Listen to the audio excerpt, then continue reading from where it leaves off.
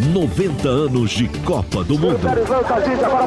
Os personagens e os momentos marcantes do maior espetáculo da Terra. Mais um podcast da Jovem Pan. Apresentação: Tiago Uberrais. Bem-vindo a mais um episódio de 90 anos de Copa. E eu faço a você um convite. Entre no clima do 12º Mundial da história. O coração esportivo do mundo volta-se por inteiro para a Espanha. Engalanadas, as nações todas mandam seus melhores atletas para a gigantesca batalha da supremacia futebolística. Daqui a pouco, Argentina e Bélgica assumem o campo para o primeiro jogo da 12ª Copa Mundial de Futebol, num balé atlético que terá o mundo inteiro como auditório compacto desse imponente espetáculo de congraçamento e garra, de técnica e habilidade. O mais importante, por certo, é a notícia. A notícia no momento do fato. A notícia instantânea. A notícia precisa. A notícia que só o rádio pode produzir e divulgar. Na voz do saudoso Franco Neto, a expectativa para o início de mais uma Copa do Mundo. Espanha, 1982. A Jovem Pan acompanhava todos os detalhes.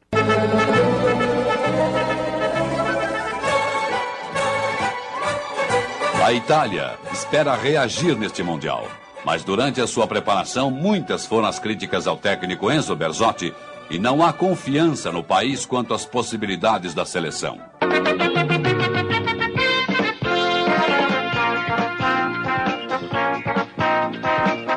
O Brasil surge como um dos favoritos. Não ganha títulos desde 70. Tele Santana realizou um bom trabalho como técnico permanente. Em 2 anos e meio de preparativos e em 33 jogos, foram 25 as vitórias, 6 os empates e apenas 2 derrotas. A Itália chegou criticada ao Mundial de 82, mas futebol é futebol. A seleção brasileira, comandada por Tele Santana, encantou o mundo, mas não chegou ao título. Apesar da derrota para a Itália em 5 de julho daquele ano no estádio Sarriá, em Barcelona, aquela equipe é até hoje reverenciada. Um dos grandes momentos em 90 anos de Copa. Acompanhe. Os caprichos do futebol. Um time único e cheio de estrelas é até hoje reverenciado e lembrado pelo mundo da bola. Zico, Sócrates, Falcão, Júnior, Éder, Leandro e toda uma geração de craques tiveram um dia fatídico. A defesa do Brasil ficou assustada, Paulo Rossi vem de trás e acabou tocando pro fundo do gol de Valdir Pérez. O 5 de julho de 82 virou sinônimo de Paulo Rossi e de tragédia no estádio Sarriá, em Barcelona, na Espanha. O time comandado por Tele Santana, que encantava o mundo, dependia de apenas um empate contra os italianos para chegar à semifinal da Copa. Aberta a contagem, Paulo Rossi, camisa 20. Itália 1, Brasil 0, tá lá. 1-0 Itália, 1-1, 2-1 Itália, 2-2, 3-2 Itália. 3 gols de um insistente Paulo Rossi. Batida vai escanteio por conta, levantando pra grande área, vai tirar, é como ele soca, eles cabecearam, a bola voltou pra Rossi, gol! Um cochilo na entrada de área, a bola voltou na boca do gol. Defesa do Brasil desatenta. Rossi girou pro fundo do gol e desempatou. Na marca de 29, etapa final, Rossi. Itália 3, Brasil 2. Poucos cronistas conseguiram expressar tão bem, na ponta do lápis, a derrota da seleção brasileira em 82. Carlos Drummond de Andrade ressaltava: não é fácil encarar o resultado negativo quando os corações estão programados para a alegria. Vi gente chorando na rua quando o juiz apitou o final do jogo perdido. Vi homens e mulheres pisando com ódio os plásticos verde-amarelos que até minutos antes eram sagrados. Vi bêbados inconsoláveis que já não sabiam por que não achavam consolo na bebida. Vi rapazes e moças festejando a derrota para não deixarem de festejar qualquer coisa. pois seus corações estavam programados para a alegria. Curra pela direita, buscou Zico, grande finta, leva bem, tocou pra Sócrates, invadiu o seu goleiro, ele bateu, é gol!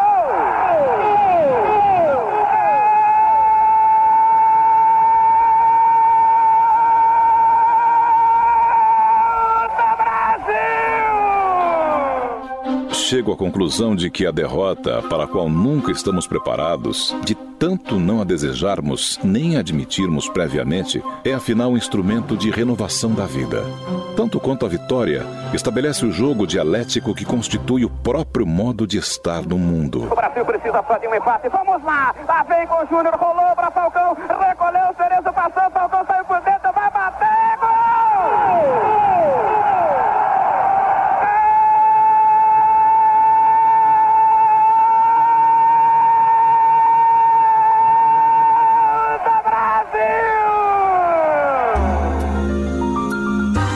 Certamente fizemos tudo para ganhar esta caprichosa Copa do Mundo. Mas será suficiente fazer tudo e exigir da sorte um resultado infalível?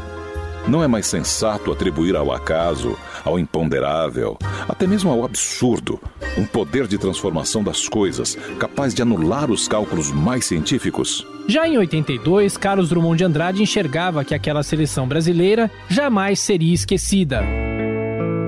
A verdade é que não voltamos de mãos vazias porque não trouxemos a taça.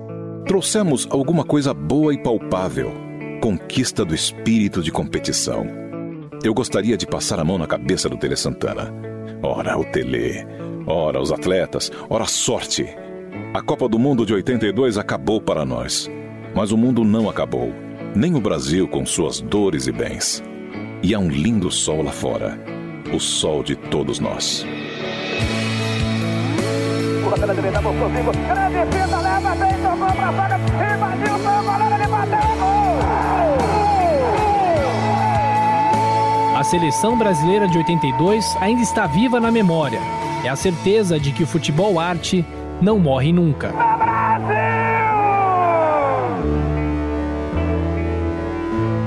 Olha, aquela seleção de 82 marcou tantos brasileiros que no retorno ao país os jogadores foram reverenciados. Mais uma reportagem sobre o Mundial da Espanha, dos arquivos da Jovem Pan, em destaque no podcast 90 anos de Copa.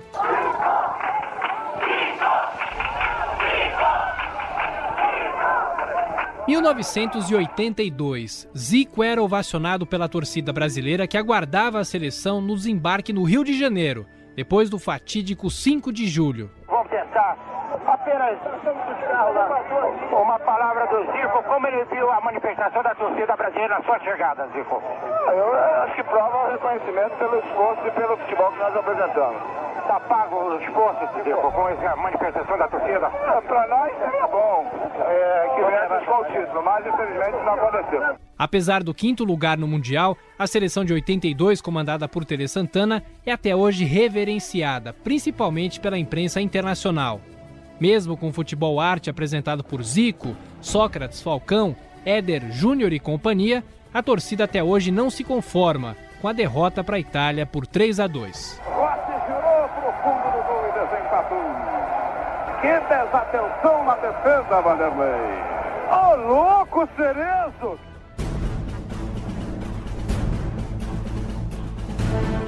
Fatalidade, injustiça, decepção. O futebol depende da matemática e da física, nem sempre o melhor ganha. Paulo Roberto Falcão, também na volta ao país, agradecia as manifestações positivas em favor da seleção. É maravilhoso ter o maior presente que nós podemos ter numa hora dessa, uma hora que está todo mundo triste, próximo a uma conquista. Estamos apenas pensando que perdemos o campeonato por detalhes, mas por isso temos certeza que alguma coisa em relação ao futebol nós deixamos para o mundo inteiro. A palavra de Paulo Roberto Falcão. O ataque da seleção de 82 é até hoje um dos mais positivos das Copas. 15 gols em 5 partidas. União Soviética, Escócia, Nova Zelândia, Argentina e Itália. Mesmo com histórias conturbadas de bastidores, o ex-jogador Batista, que contra a Itália deu lugar a Toninho Cerezo, não guarda mágoas. Difícil agora nesse momento você procurar, entende, alguém que fosse salvar a pátria ou culpados diretos. Eu acho que não houve. Os jogadores fizeram o melhor possível, estiveram dentro de campo bem representando o Brasil. Agora para essas coisas do futebol, Não chegamos a uma classificação que era esperada por todos, mas também não se pode dizer que se o Batista tivesse, poderia ser diferente. Eu acho que a partida foi bem disputada, os jogadores fizeram o máximo e passou. Infelizmente passou, foi um sonho que acabou. Nós estávamos bastante confiantes de chegarmos, mas infelizmente não aconteceu. O presidente da CBF na época, Giulite Coutinho, citava os números positivos do time de Tele Santana. Eles representaram dignamente o renome do futebol do nosso país no exterior. A nossa seleção foi julgada a melhor equipe da Copa de 82. Não por nós, ela foi julgada pela imprensa mundial. E realmente, então, se o povo do meu país compreendeu que aquela derrota foi uma fatalidade, é lógico que isto, para os nossos jogadores, é muito importante. O trabalho continua, presidente? O trabalho continua porque o trabalho pode ser medido pela conta de resultados. A nível internacional, essa seleção jogou 35 partidas. Essa foi a sua terceira derrota, infelizmente. Profundo conhecedor do futebol dentro e fora das quatro linhas, Tele Santana sabia que uma recepção festiva para um perdedor não era normal no Brasil. Realmente, receber uma ovação dessa depois de ter perdido uma Copa do Mundo é qualquer coisa de anormal, inclusive no Brasil. Tele Santana voltaria a treinar a seleção brasileira no Mundial seguinte, em 86, no México. E para encerrar esse episódio sobre a Copa disputada na Espanha, um presente para você que nos acompanha. Estádio Santiago Bernabéu, Madrid, 11 de julho de 1982. Itália e Alemanha. Uma das duas seleções iria empatar em número de títulos com o Brasil, que na época ainda era tricampeão. Os gols daquela final para você na narração de José Silvério. Falta já cobrada rapidamente aqui na direita para Gentili. Vai Gilberto, levantou para Rossi, tocou e gol!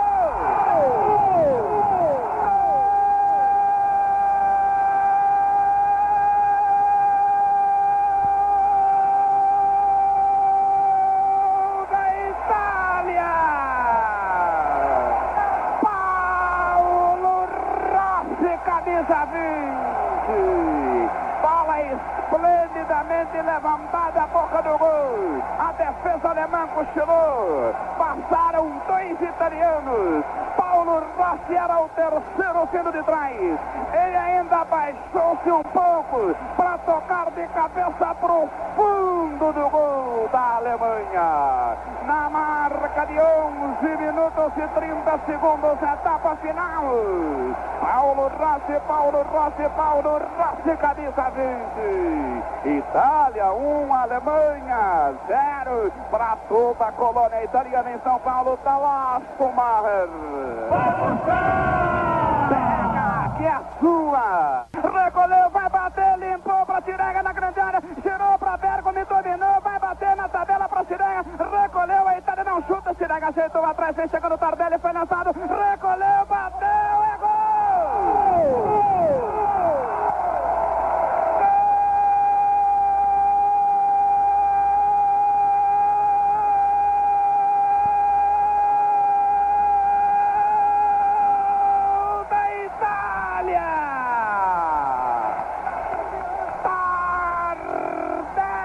Camisa 14. E que golaço do time italiano. Um contragolpe fulminante, começando com Bruno Conte. Depois houve a tabela entre Scirea e o Bergomi, camisa 3. Finalmente a bola foi enrolada para trás. Tardelli vinha chegando, dominou de frente pro gol, limpou. A bola pediu, me chuta. Ele encheu o pé do canto esquerdo de Schumacher. Na marca de 24 minutos, etapa final de jogo. Tardelli, camisa 14. Itália 2, Alemanha 0. Tá lá, Schumacher. Pega, que é sua. E a Itália pegou no contra-golpe, armando aqui pela direita, com a penetração de Conte. São 3 contra 3, Conte vai invadir com perigo, o Rossi veio por dentro, Conte tocou para o Tabelli, dominou, pintou o goleiro, é gol!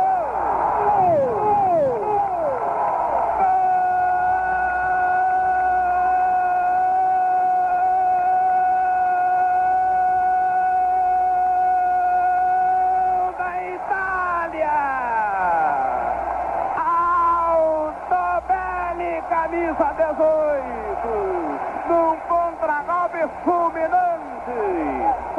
Gentili que preferiu reclamar e briga, jogou-se na grande área sem haver nada. Gentili dominou pela Itália, tocou aqui na ponta direita para Bruno Conte, ele foi penetrando, a defesa da Alemanha toda a batida. Paulo Rossi e Altobelli fecharam por dentro, Conte levantou rolando para Altobelli que dominou, o goleiro saiu em desespero, ele foi pintado, o gol ficou vazio. Altobelli girou de perna esquerda e tocou pro fundo do gol. Na marca de 36, segundo tempo. Altobelli, camisa 18. Itália, 1, 2, 3, Alemanha 0. Tá lá, Schumacher. Pega, que é sua. O Brasil é gol.